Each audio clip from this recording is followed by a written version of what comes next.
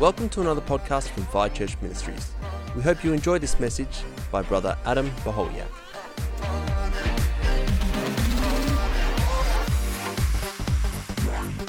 Hallelujah. Hallelujah. Well, I'd like to start by just saying that it's an absolute honor and a privilege for us to be here this morning with this house. We've known these guys for some time, and I'm not the man that's meant to be standing on this platform this morning. Brother Curry was meant to be here himself, but unfortunately, due to some circumstances that arose in the United States, he was unable to make this trip. So for me, it's an absolute privilege to be able to stand here and minister the Word of God this morning. And I want to thank you guys for making the decision to actually continue with these meetings. And what Dan said about this ministry, about John G. Lake Ministries, is 100%. You know, that is our heart. Our heart is to equip the body of Christ to fulfill what God has called the body to. For myself personally, and I don't want to go too much into talking about me because I just want to talk about Jesus, but my journey in Christianity started when I was 33 years old, and yet I grew up in the church. I grew up in a house where my mother was a Catholic. My father was an atheist, which was an extremely challenging and testing childhood. I went to a Pentecostal church when I was 14, was impacted by the service, and someone told me, they asked me who I was and whether I believed in God, and I was able to answer yes immediately because I did. I used to talk to God all the time. I would even consider that a form of prayer at that stage of my life. And yet it was always very one-sided because I didn't have union with Him. So I knew about God, but I didn't know Him. And that's a completely different thing. To just be able to hear about this God and to actually walk in union with Him are two completely different things. So they were pretty quick to tell me as a 14-year-old kid that once I told them that I was a Catholic or had grown up in the Catholic Church, they said, "Oh, great, so you already know Jesus, now you just need to be saved." And I said a prayer with this person. But the problem was I didn't understand. I didn't understand what I was saying. So I went through the motions of saying, but nothing in here changed.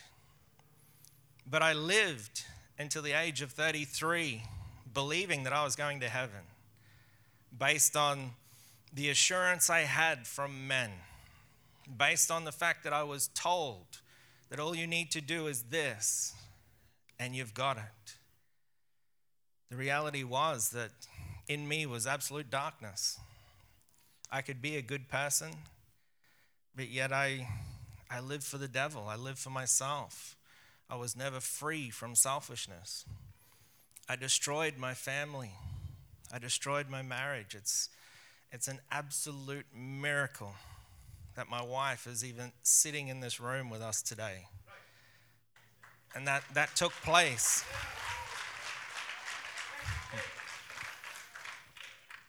That took place after I was born again. I didn't get born again in a church. I didn't get born again in a service because I believed I already was a Christian. I got born again sitting in a cemetery on the Brisbane River. I actually went to that place to actually go and talk to God in person. My plan was that I would end my own misery there. And in the middle of this whole situation, as me having another one-sided conversation with God, crying out to Him, blaming Him for every choice that I was unable to take responsibility for because of the nature of the fall that was still in me. In that moment of anger and hatred and desperation, Father touched my heart And it wasn't some weird mystical thing.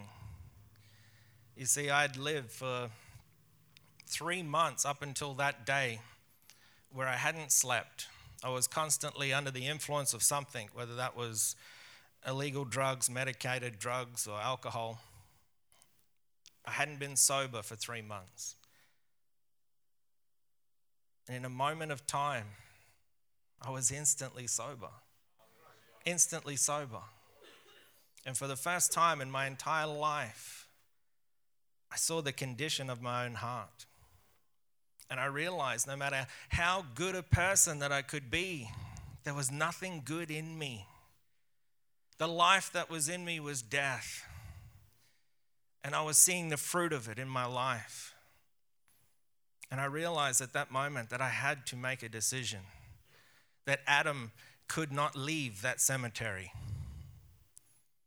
So I made that decision. And in the midst of all that chaos, when the devil thought that he had me, in that moment, he thought that this was going to be his greatest victory in my life. I made a decision to make Jesus Lord.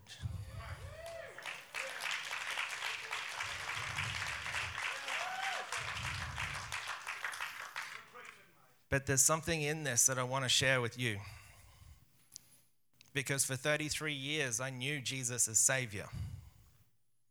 I'd heard him preached and proclaimed as Savior. I'd heard the preaching of the cross. I'd heard the gospel so many times. But I'd never made him Lord. There's a big difference between having a relationship with Savior and having union with him as Lord. See, I know there are many of you sitting in this room today that you've heard all about the Savior. You've known him as Savior your entire walk with God. But we need to understand what it is to make him Lord. We proclaim him as Lord. Do we treat him as Lord? Man, there is so much that I want to say this morning. So much, I'm telling you. God is so faithful. He's amazing. We are watching God move so powerfully around the world.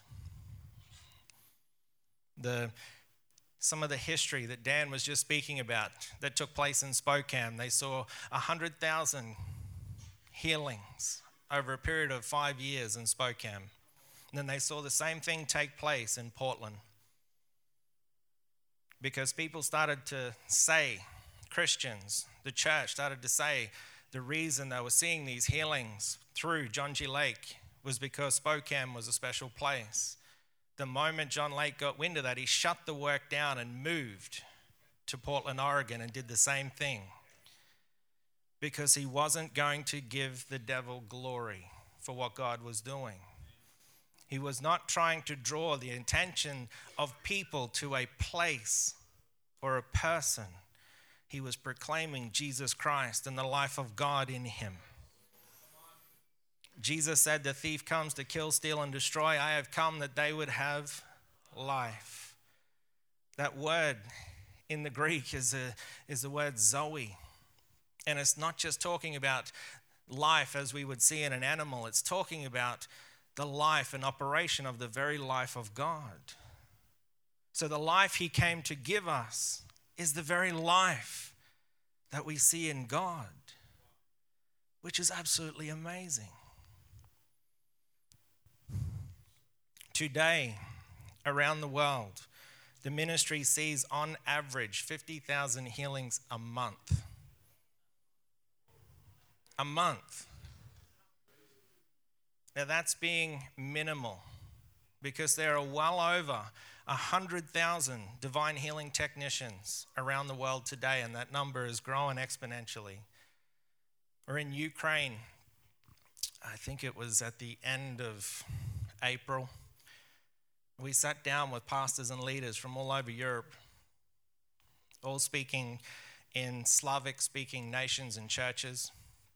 And there was one pastor who came. He said that he had attended a DHT 4 years beforehand and began to take this message, the simplicity of the doctrines of Jesus Christ, wherever he went for the 4 years after that, up until this day that he's sitting with us. He said at that point, he had trained and equipped and planted over 100,000 teams of people through 27 Islamic operated countries. That they are going out into the streets, being converted from Islam, healing the sick, casting out devils, raising the dead, preaching the gospel of the kingdom.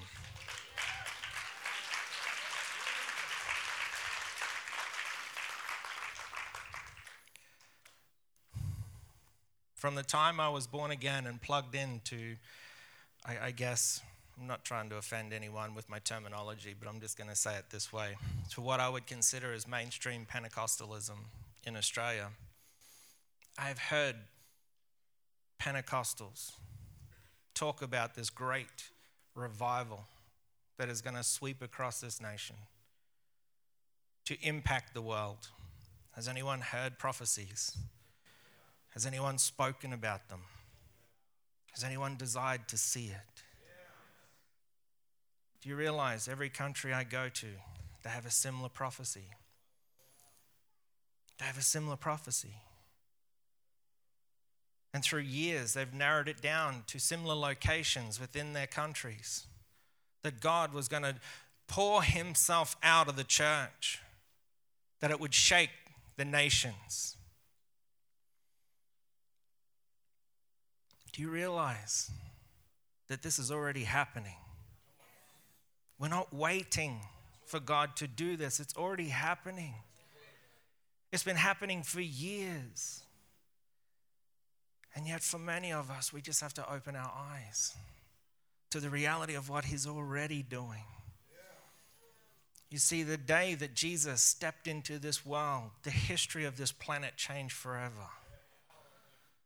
Man, I tell you, we've got to get a hold of that. So many Christians today still turn to God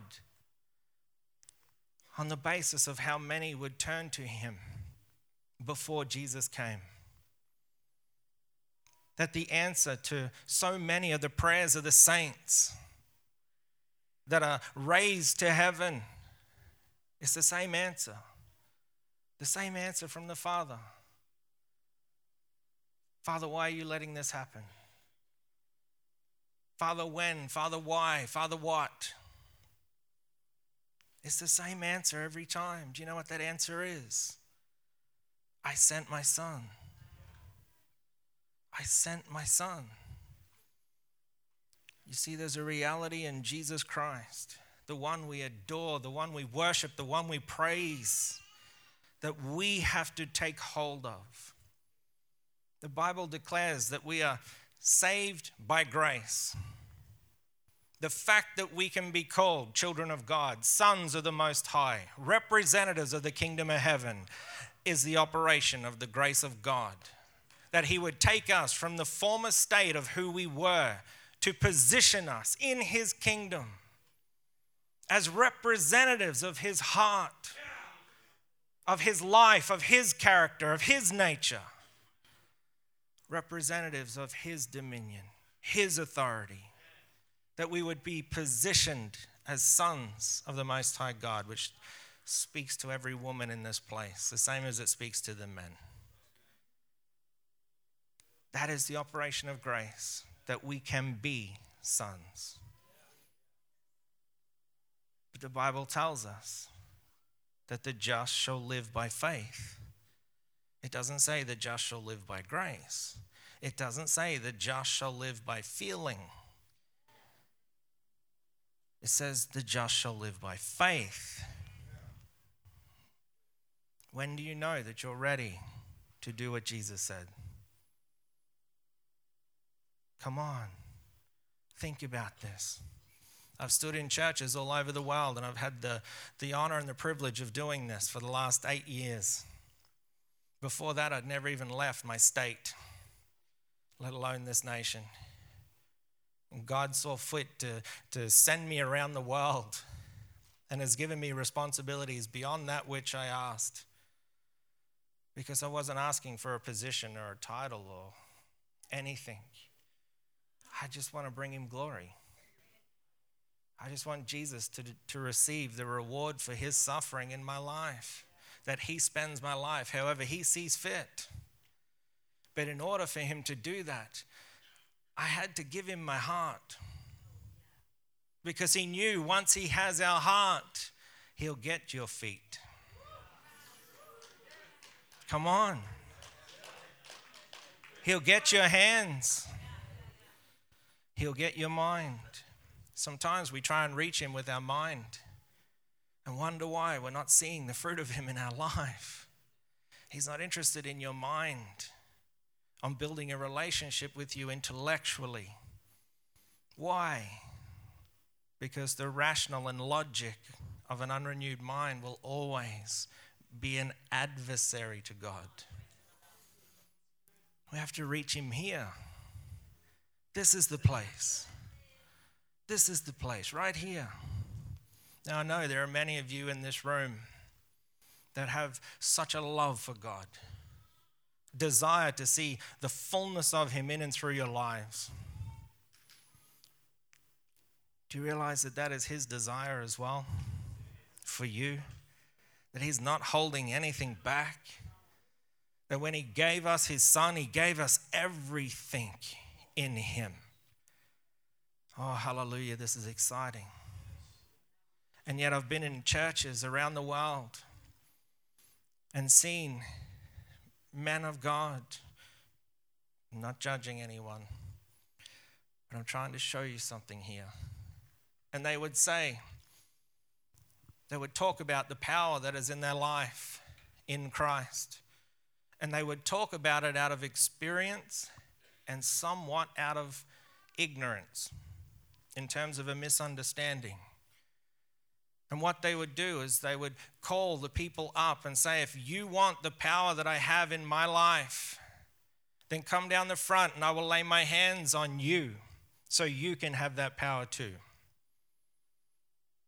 Do you realize that in so many churches that I've seen this take place, that there's barely a seat left that's not empty in the auditorium? That everyone's down the front with their hands out to receive what they believe they need to live for God. So why is this a problem? Why is it a problem? Imagine if I could say that to you today. If I could say, right, if you come down the front and I put my hands on you, from this day forward, whoever you lay hands on will be healed, delivered, raised from the dead, set free. Would you want that? Well, the desire to actually live in that reality, that's Christ in you. The means is not Christianity. Why isn't it Christianity? Because if that was to happen and I was to do that, then you would not be living by faith any longer. Your walk would be based on what I just gave you.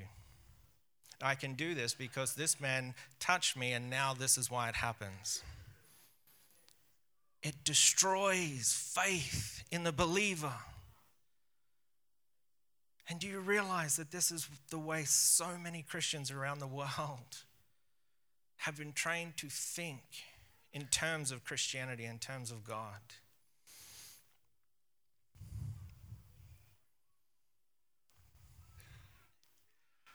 I'm just blessed. I'm blessed to be here, honestly. I'm stirred. You know, I've been in this building once before, and it was to come and actually pick up chairs. These guys, we planted a church in Werribee in the beginning of 2015. They'd heard about us, and they called us and gave us chairs, which is just so timely and God ordained. I don't even know if they realize it, but absolutely amazing. But I walk in here today and I tell you, my heart is stirred with what God desires to do in this place, not just what he's already doing. I'm telling you, it excites me. It just blesses me. But I've got some more questions. What is normal Christianity? See, normal Christianity can be what we settle for. And whatever you're settling for, that becomes your normal. So when we have an established normal, whatever that might be, anything that is different to that becomes abnormal to us. Let's have a look at what the Bible says. I want to go into John chapter 14. I'm just going to read verse 12. This is a verse that I'm sure you guys have heard, would know, have heard read, proclaimed, preached on. But I want to give you to understand what Jesus declared normal Christianity to be. Are you ready for this? Yeah. I'm going to read out of the King James. I hope that doesn't offend anyone. Verily, verily, I say unto you, he that has a gift, is that what it says? No. He that has an anointing, he that has a mantle, he that is an apostle, he that is an evangelist. So what does it say? He that believes. So this is talking about every believer that ever was and will be. He's defining normal Christianity for us. He that believes on me, the works that I do, shall he do also. Do you realize the word shall is an absolute word? It's not a que sera, sera word. Whatever will be, will be. Maybe it will, maybe it won't. See, that's when this man, when this word is received through intellect, through rational, through logic, we will always rational the absolute out. We will always look at him and say, yes, that might be true, and Jesus said that, and yes, that is true, but I just can't see that being my reality. Generally, the reason why we would then view these verses contrary to what Jesus has said is because of the way we look at ourselves. I got good news for you. Christianity isn't about you. Come on. Otherwise, it'd be about how good you are. Otherwise, it'd be about what you have instead of who he is.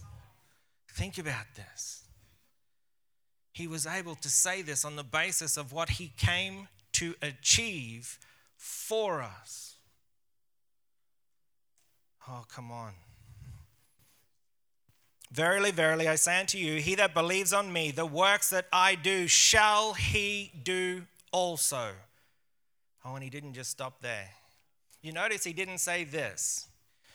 You know what? If you believe in me, you'll do almost as much as I've done. But you won't do as exactly because I'm Jesus. So you'll never be as good as me. But you get close. You notice he didn't think like a man. He thought like God. And he said that you would do the same as he did. Oh, come on. And if that wasn't enough to stretch us, look at what he says next. And greater works than these shall he do. Why? Because I go to my Father. See, the reality of this being our reality is in what he achieved when he went to the Father. It started at the whipping post. Then it went to the cross. Then it went to the grave. And then it was finished in the very throne room of God when he appeared without spot and blemish for us, attained to perfection for us. Something that none of us, not one person in this room or on this planet was ever capable of attaining to. So why would we now make Christianity about us? How is it possibly conceived that we could attain to this reality through submitting and surrendering to him, to make him Lord of our lives, not just Savior. And then think that we were going to do this on our own. Oh, come on. I want to give you this analogy. I've actually got 4 pages of scripture that I want to read today. I don't know if we're going to get there. But imagine if this building was on fire in the natural, because it's on fire in the spirit, but if it was on fire in the natural and all the exits were blocked, there's no way for us to get out. Then the local fire brigade comes down and they knock a hole through the wall and they start pulling us out one by one. Do you realize that at that moment, that man pulling us through that hole in the wall immediately becomes our Savior, our deliverer, because he saved us from circumstance. He's proclaimed liberty to us the moment he knocked the hole in the wall to give us an avenue of escape. Does that make him Lord of your life? No. See, Jesus was Savior. Nearly 2,000 years ago, he became Savior of the world. But the world isn't saved until we make a decision based on the hearing of the preaching of the gospel. And then through the preaching of the gospel, something had to happen in us. We had to obey the truth. And when we obey the truth, we make him Lord. We submit to him as Lord. The fireman would never be your Lord. Just consider this in the natural for a moment and imagine that you did make him Lord. Do you realize that that means that whatever the fireman says now, that's what he's determining what your life looks like. He's determining what you do, where you go, how you speak. Think about this. For some reason,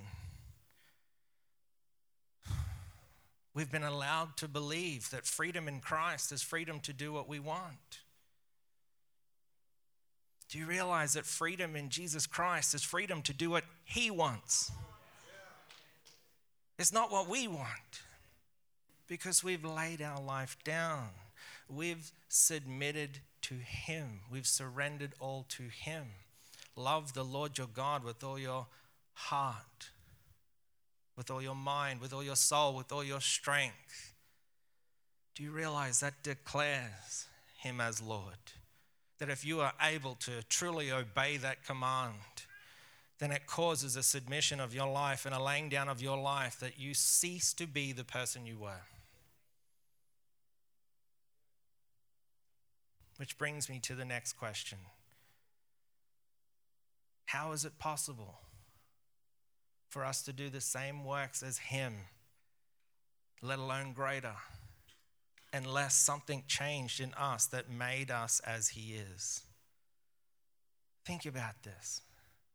How is it possible for me, as if I see myself as just being a man, saved because of what Jesus did, to ever think that I could do what he did unless something changed in me?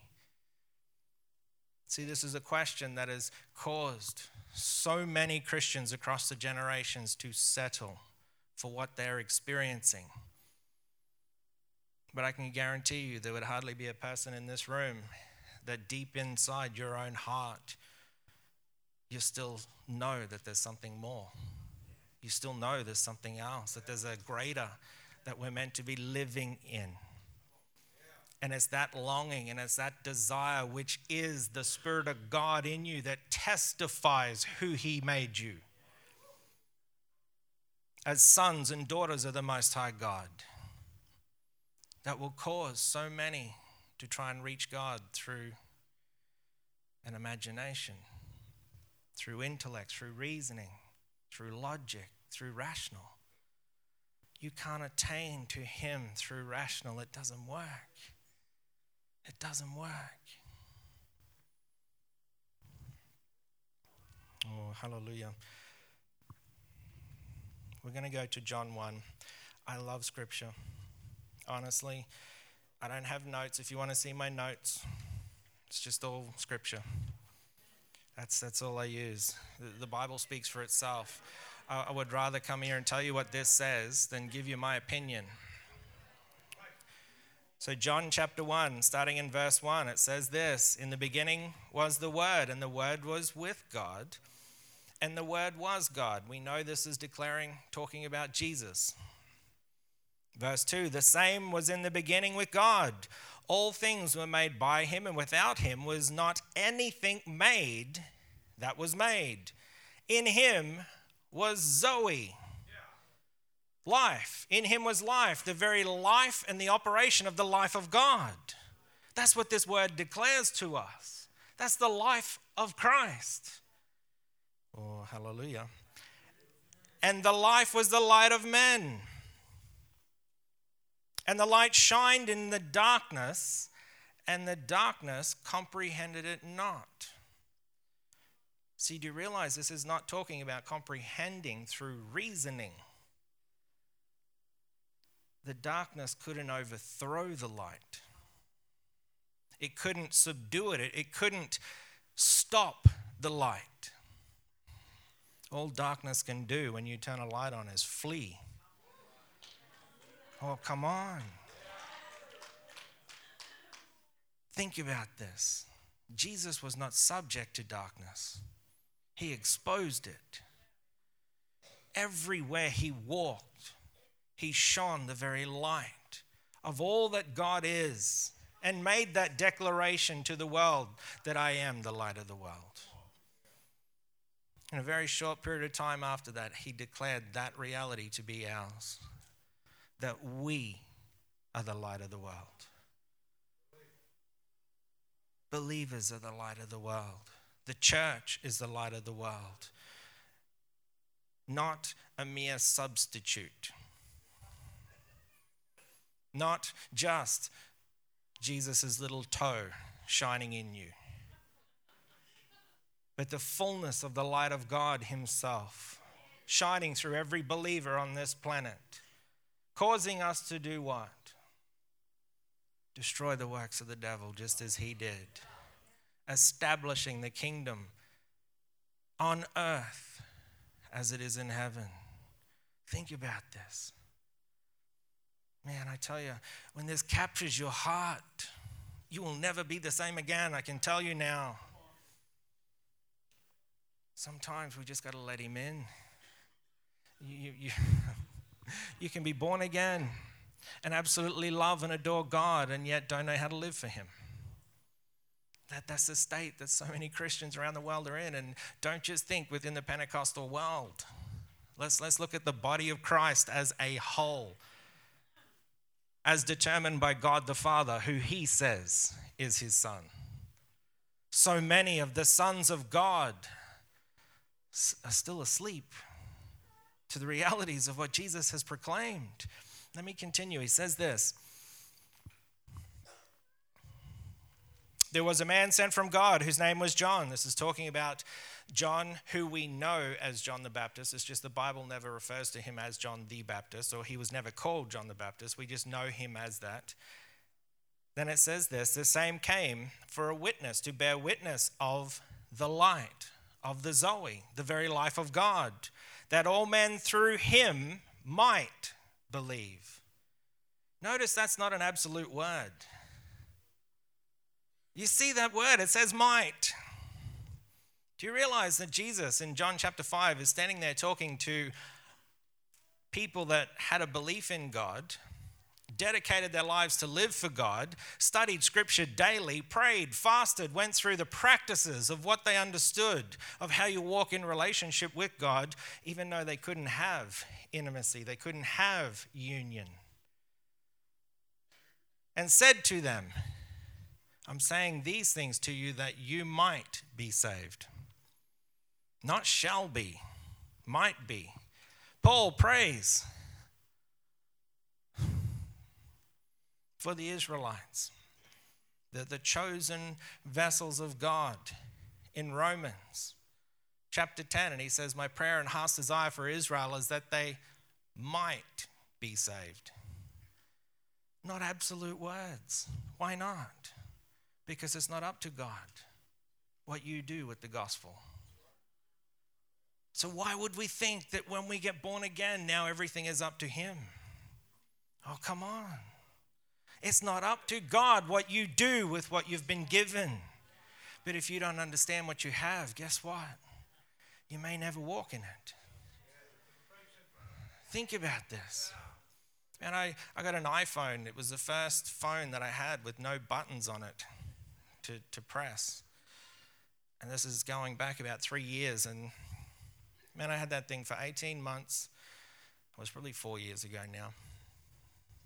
And I'm doing this as I'm texting and sending all manner of languages, trying to write English, because I'm not part of the generation that grew up with this. And I'm standing in the middle of this conference and I'm doing this up the back, and this young minister sits standing there beside me. He says, Brother Adam. I said, yes. He said, do you like doing that? And I said, no. He could tell. And he said, well, if you get your phone and turn it this way, that little keypad will spread right across the bottom. The letters will be twice the size. And you can use both hands. And I'm like, no. So I dropped my phone on the side, and angels started singing in the background. Hallelujah. And I'm like, you're kidding me. I've had this thing for 18 months, and I didn't even know it would do that. And I said, thank you. It's awesome. Bless you. And then he says, now you see that little microphone button there on the keypad? And I said, yeah, I've been wondering what that is. He said, well, if you press it, you can actually speak to the phone and it will write the message for you. No. And I'm like, no, surely not. That technology is only in Star Wars. Couldn't possibly be happening. So I tried it and it worked. And I'm like, I've had this phone for 18 months and I didn't know it could do this. Does that mean that because I didn't understand the function of the phone, that it couldn't function that way? No, I'd just never use it. I would never walk in the potential of what I had because I didn't know what I had or how to walk in it. Oh, come on. God's not holding anything back. You don't have to wait for something to fall on you. He sent his son. Come on.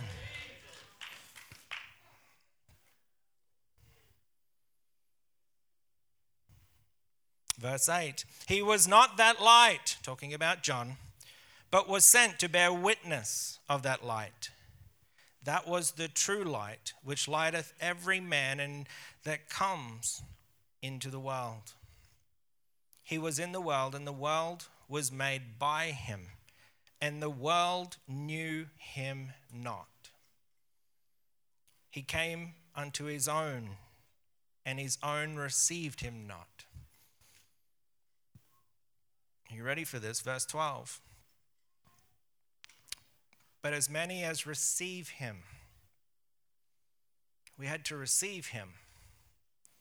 We had to receive what he did. You've heard the preaching of the gospel at some point in your lives, and for many of you, you may never have heard it. But you've heard the preaching of the gospel and you responded from your heart as an open act of love, which is absolutely amazing because every time we see Jesus speak of love, he always speaks of obedience as well.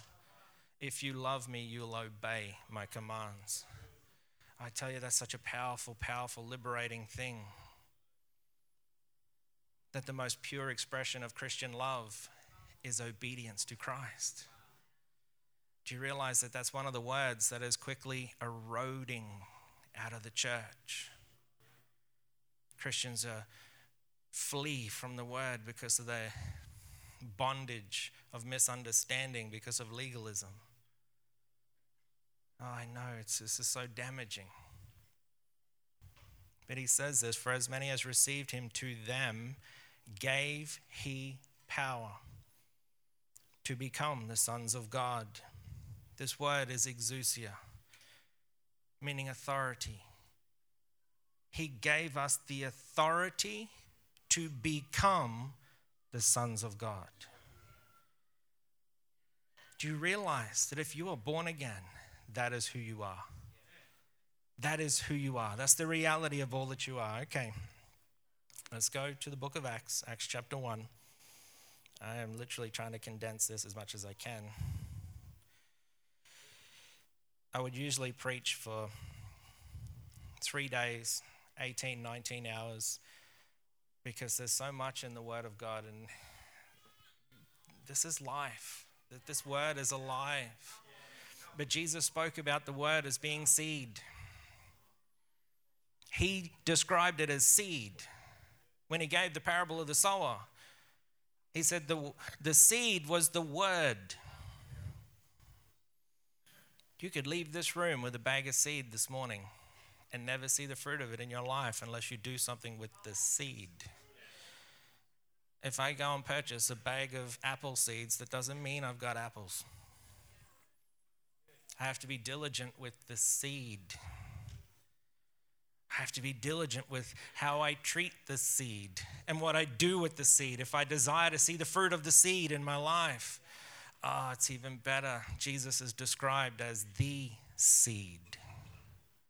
And he is the Word made flesh.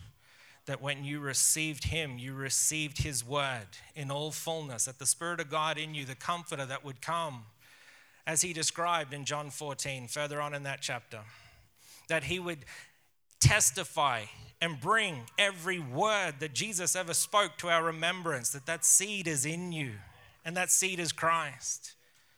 And that if we are allowing the Word of God to take root in us, then our fruit will be Jesus. Whosoever believes in me shall do the same works that I've been doing, and greater works than these shall he do, because I go to my Father. Oh man, I tell you, this is exciting. And he says this, I'm going to just show you this. In verse 8, this is Acts chapter 1, verse 8. This is Jesus proclaiming. I know you've heard these verses. This is why I'm reading them. But you shall receive power. This is the Greek word dunamis, not exousia. So he's not saying you shall receive authority. He's saying you shall receive miraculous ability. After that, the Holy Ghost has come upon you. And you shall be witnesses unto me, both in Jerusalem and all of Judea and Samaria and unto the uttermost parts of the earth. We were going to receive the Holy Spirit, which is known through Scripture as the earnest of our inheritance, that we received the promise of the Father that was promised to Christ himself.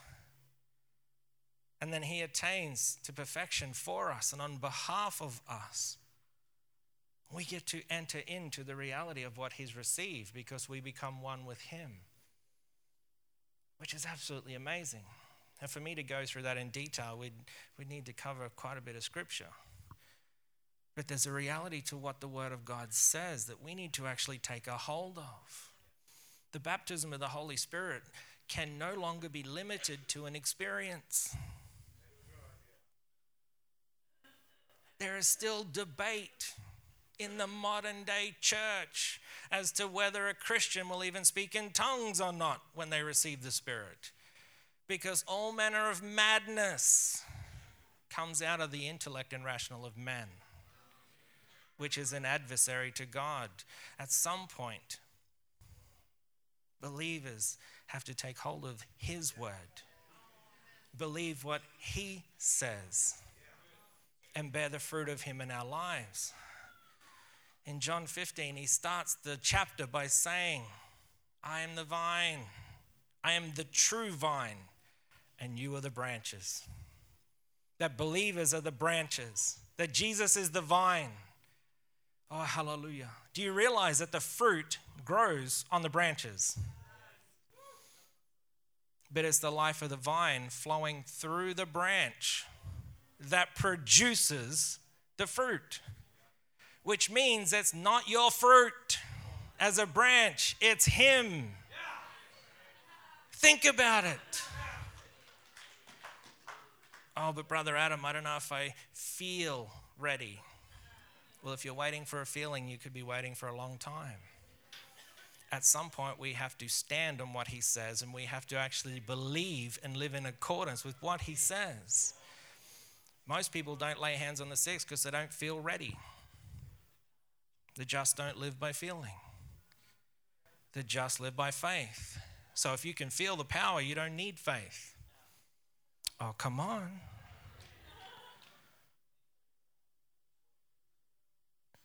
But see, we can make this about something else.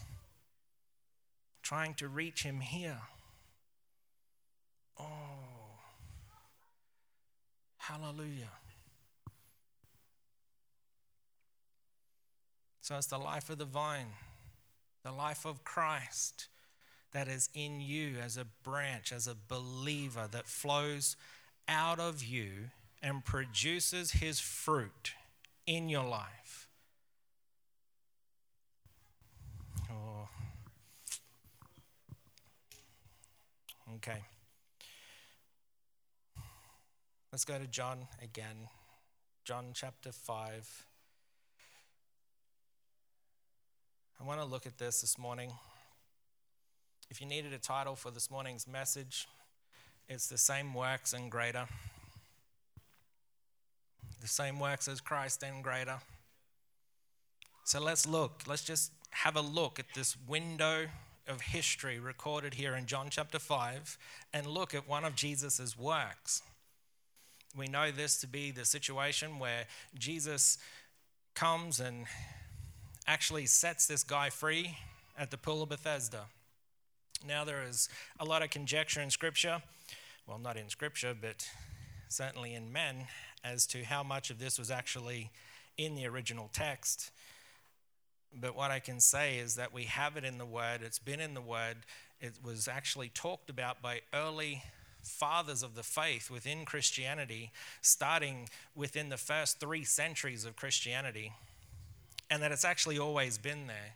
It's just man likes to try and pick and choose what he has to believe. And we all know that there's a powerful reality in actually highlighting Scripture and owning a highlighting pen. And I'm not trying to take away or detract, because we need to understand the Word and we need to be able to live it. We need to take hold of it. And I have highlighters through all my Bibles, except for my new one, which I only just got. But it's going to be the same. But many Christians, when they go and buy their highlighter pen, they should go and buy a permanent black marker so they can highlight the scriptures they like and just remove the ones they don't.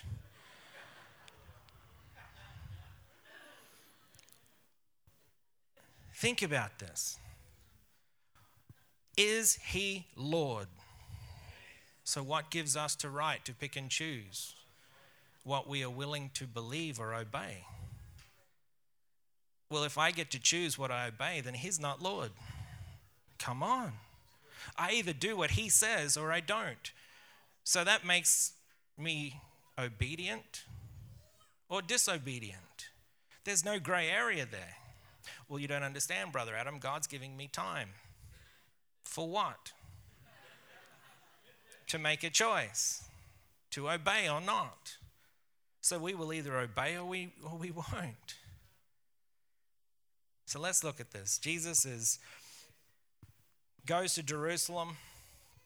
He goes out to the pools, or where the pool of Bethesda was, and there's these 5, I guess what we would call pergolas, porches, shaded roofed areas that the people used to sit under around the pool.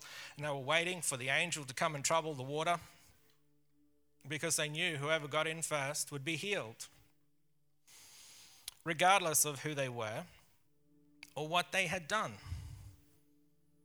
Think about that. So it wasn't about them being in a place where they were good enough to be healed. They knew when the water was troubled, whoever got in would be healed. Yes?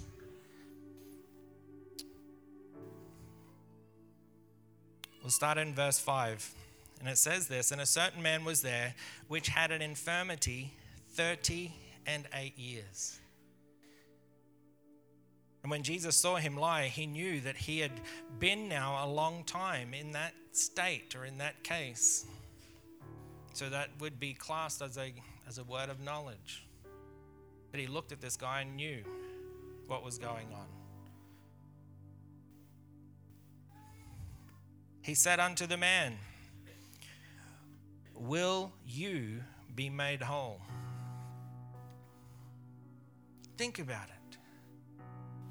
Jesus didn't walk up and say to this guy, do you think that I can heal you? He didn't say, do you have enough faith to be healed? He didn't say, is there any sin in your life?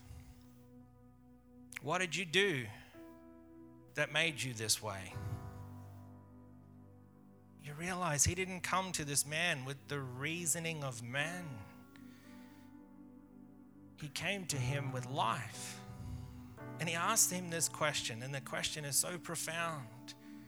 And we could miss the profoundness of the question if we don't look at the answer, if we don't look at the response. You would think this man's response would be, yes, I will be healed. But let's look at what he says. The impotent man answered him, Sir, I have no man when the water is troubled to put me into the pool. But while I am coming, another steps down before me. So what is this man believing in for his healing? The pool. He knows, he's heard the story, he's seen others get free. He knows that all he has to do is get in there first, and this is his. He's declaring where his faith was and what his faith was in with this statement. And yet in the same sense, he's also complaining. Somebody else gets it before I can get in. So he doesn't say yes to Jesus. He's just speaking out of what? He's speaking out of his circumstance. He's describing his circumstance to Jesus. And that's his response. So let's look at what Jesus does. Jesus said unto him, Rise, take up your bed and walk. You hear that? He tells this man to do what was impossible for him to do and had been impossible for him to do for 38 years. He doesn't say, be healed. He doesn't say, Father, send. He doesn't even talk to God and say, Father, is it your will that this one today? He doesn't say, let me help you into the water because I'll meet you where your faith is, and when the water's troubled, I'll just kick you in. Come on. Why didn't he behave that way? Because he doesn't think like a man. He's not interpreting God through rational and intellect and logic. He's representing the Father. So let's look at what happens. And immediately the man was made whole and took up his bed and walked. And on the same day was the Sabbath day. And we know this was going to upset the pattern of how things were in that day. And this man is healed. He's walking. And the Pharisees come up and they see him and they say, why are you carrying your bed? It's not lawful for you to carry your bed today. Why are you doing this? And this is what he says in verse 11. He answered them and said this, He that made me whole, the same said unto me, take up your bed and walk. Then they asked him, What man is that which said unto you, take up your bed and walk? And he that was healed didn't know who it was. Do you hear this? So he couldn't have been believing for his healing. He couldn't have been exercising faith to be healed. He didn't even know who Jesus was. And he still got free. Why? Because it had nothing to do with him. Come on.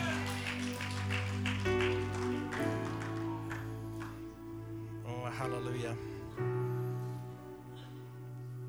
Let's jump down to verse 19.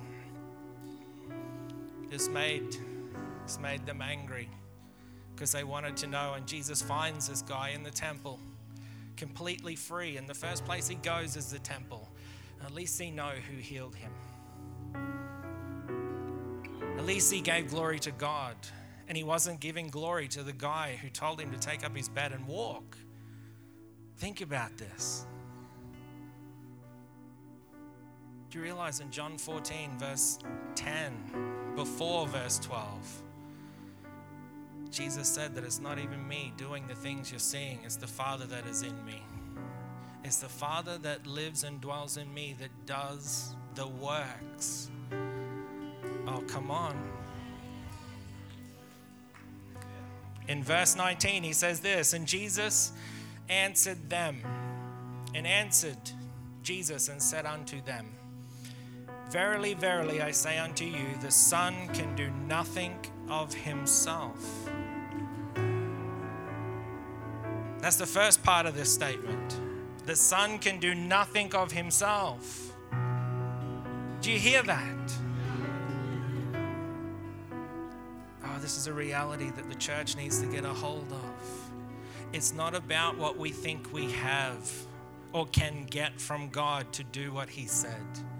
It's about us simply believing in him and obeying him and living a life in accordance with what we believe.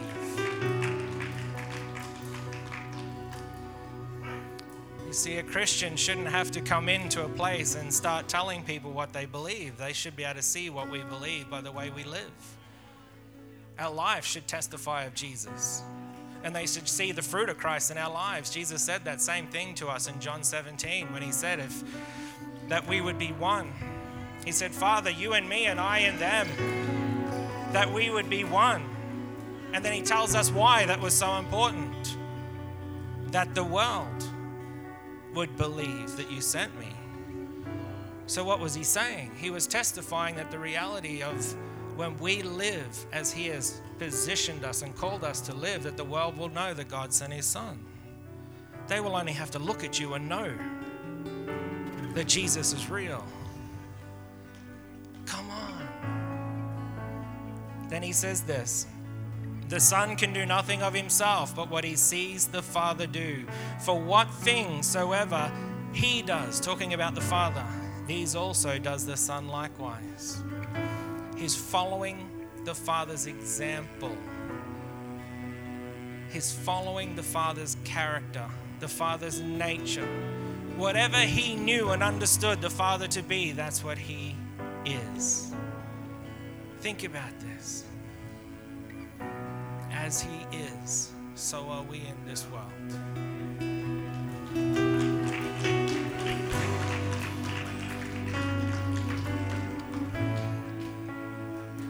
I'm going to go to one more place, and then we need to wrap it up.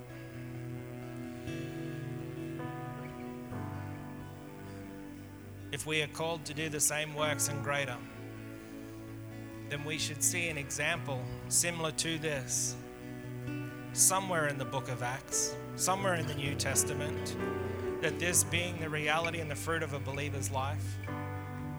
In Acts chapter 3, we see Peter and John walking together, heading towards the temple at the hour of prayer. And this is what it says in verse 2.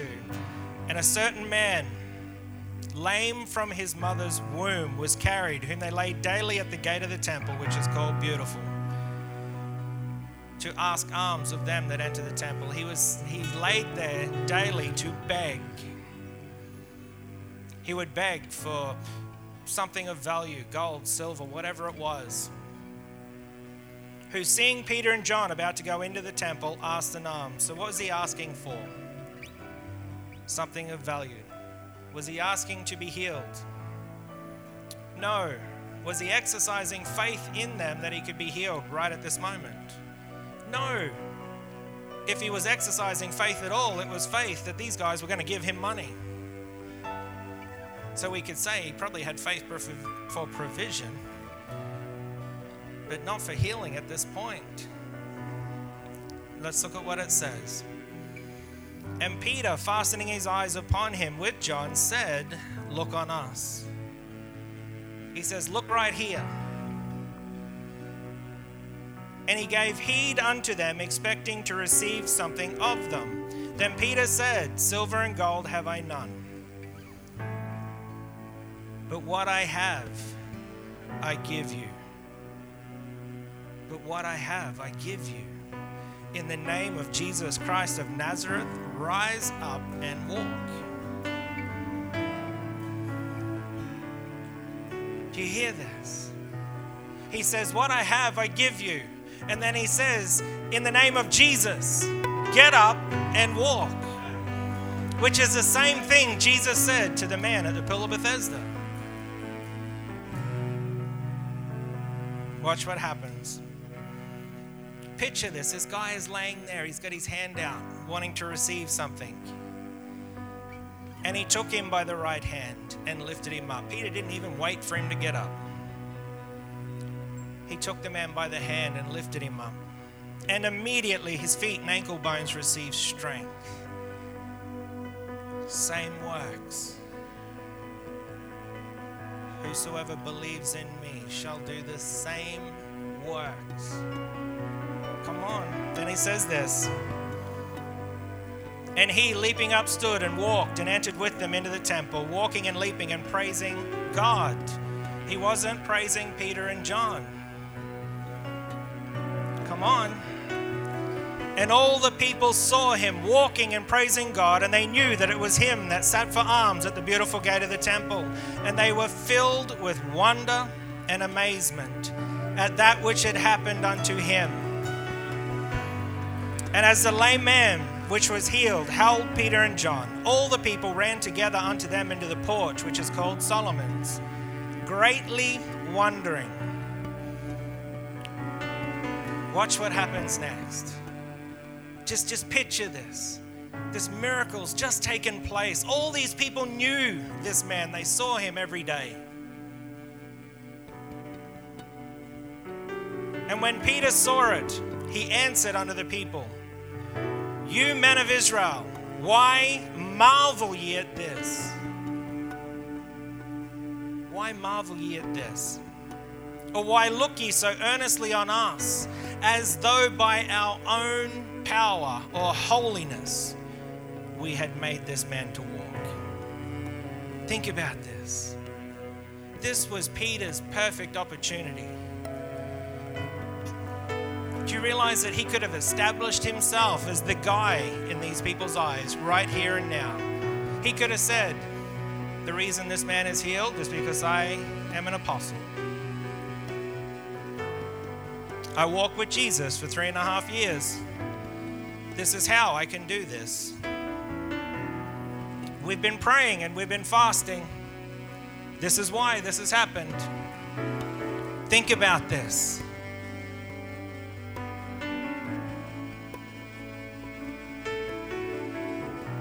No, he says the opposite. He says, "Why are you looking at us? As though there's something special about us that we could do this." Then he says this. "The God of Abraham, the God of Isaac, and of Jacob, the God of our fathers, has glorified his son Jesus, whom you delivered up and denied him in the presence of Pilate when he was determined to let him go." So what is Peter doing? Well, he's just switched from healing the sick to preaching the gospel. He's got a captive audience, and now he's proclaiming the gospel. "But you denied the Holy One and the Just, and desired a murderer be granted unto you, and killed the Prince of Life, whom God has raised from the dead, whereof we are witnesses." Verse 16, are you ready for this? He's going to tell us how this happened. "And his name through faith in his name has made this man strong. Yea, or whom you see and know, yea, the faith which is by him has given him this perfect soundness in the presence of you all. The faith which was by him. By who? Not the man. The man wasn't showing faith at all. If the man had faith for healing, why was he still lame? Come on. So who was exercising faith? Peter and John. Do you realize what we see here? We see this perfect example of what it is to follow him. Jesus said this, unless a man can deny himself and take up his cross, not Jesus' cross, our cross. You see, there's a powerful truth in that for you. Unless you can see the reality of what the cross means to you, you'll never understand what it meant to him. Because otherwise, we just look at the cross and see his suffering or his victory to whatever degree of understanding we have of that. But we need to realize that that cross symbolizes the end of all that you were to become all that he is. Unless a man can deny himself and take up his cross and what? And follow me, he cannot be my disciple. Matthew put it this way, he's not worthy of me. Oh, come on. Jesus came and proclaimed what normal Christianity is, what a man in union with God, filled with the Spirit of God, is capable of. He demonstrated that to the world. He testified and established what normal Christianity is. We have to make a choice.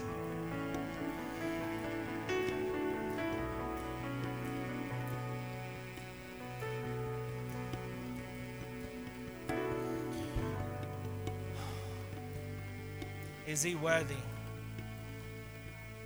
Is he worthy? Is he worthy to receive honor? Is he worthy to receive praise? Is he worthy to receive glory? Is he worthy to be loved? Is he worthy to be lived for? Are we willing to live worthy of him?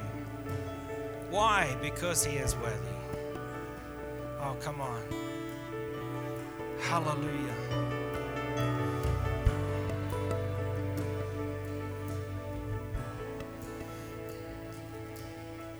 Now, I know there's some people in the room here this morning that something is happening inside you. Something's pulling at your heart and you may not understand what it is. You've heard about this Jesus. You've had questions. You've had reasonings. You've been angry. Man, you may have even blamed God for things that have gone on in your life, even though your confession has been that you don't believe in him. Man, I want to say to you today, the greatest victory that I've ever experienced in Christ was freedom from myself.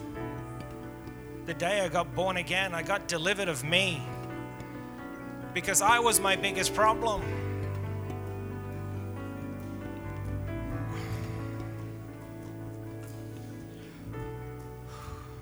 The greatest display of God's love that this world had ever seen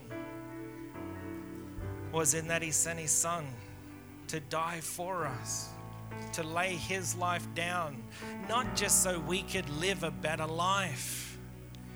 I can tell you now, Christianity and true Christianity doesn't make God a means in our life, which means he's not a means to my happiness, my freedom, my health, my prosperity. He's not the means.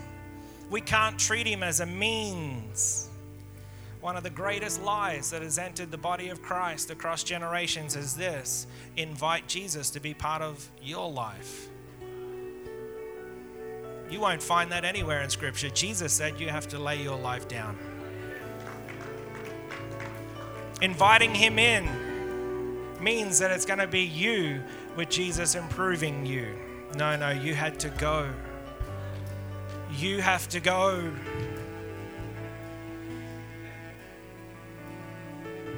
He wasn't looking to renovate you, to make you a better person. You can't live resurrection life without first laying your life down and dying to all that you were. See, that's what Romans 6 declares to the body of Christ. That we have to bow our knee, that we have to lay our life down. That choice is made here. There are people in this room that have the desire this morning to make Jesus Lord. Let me see your hands. Come on. Hallelujah.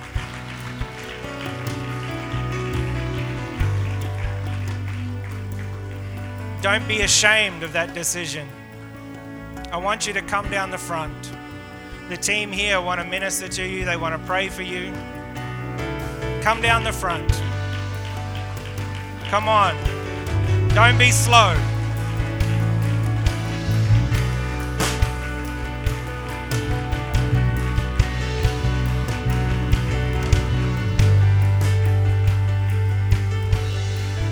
Never the same. Never the same.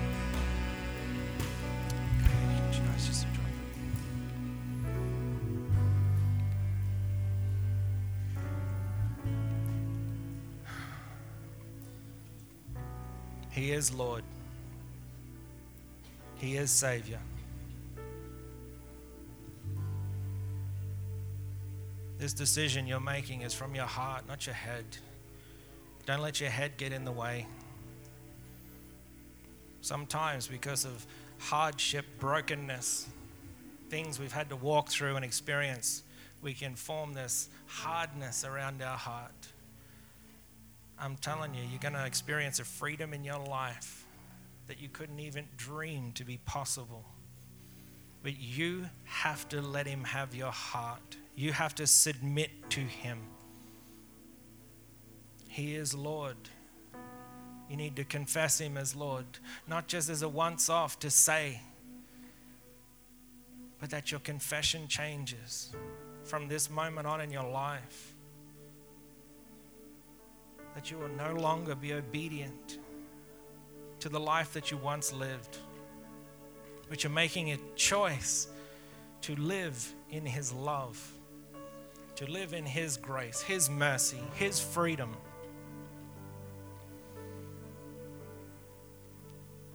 Once we were men, but we become warriors for the kingdom of heaven. That he chose you in himself, the Bible says, before the world even was.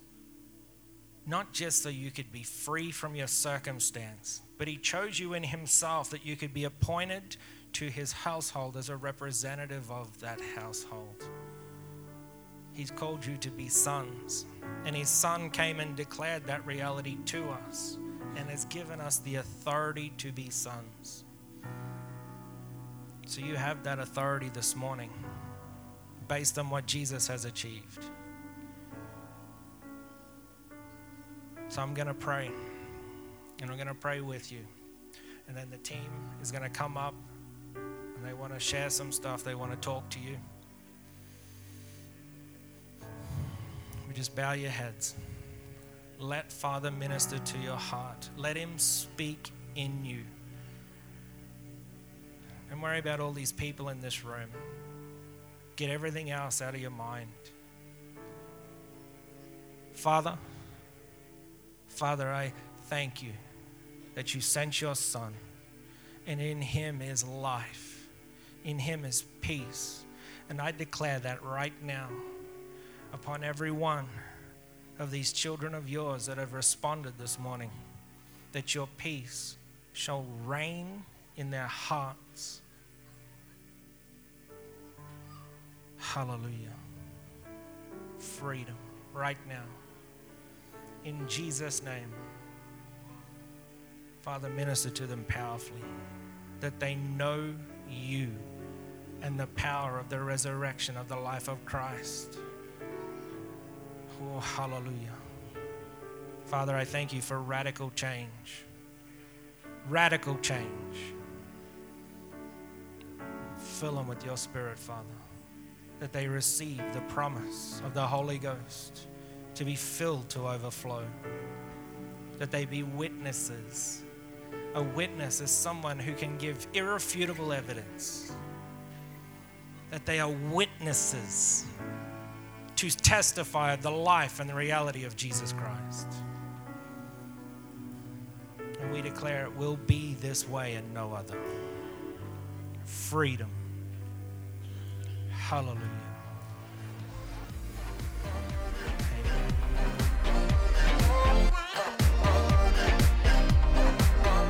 Thanks for listening to another message from Fire Church Ministries. For more messages like this one, or for other information, check out our website at firechurch.com.au.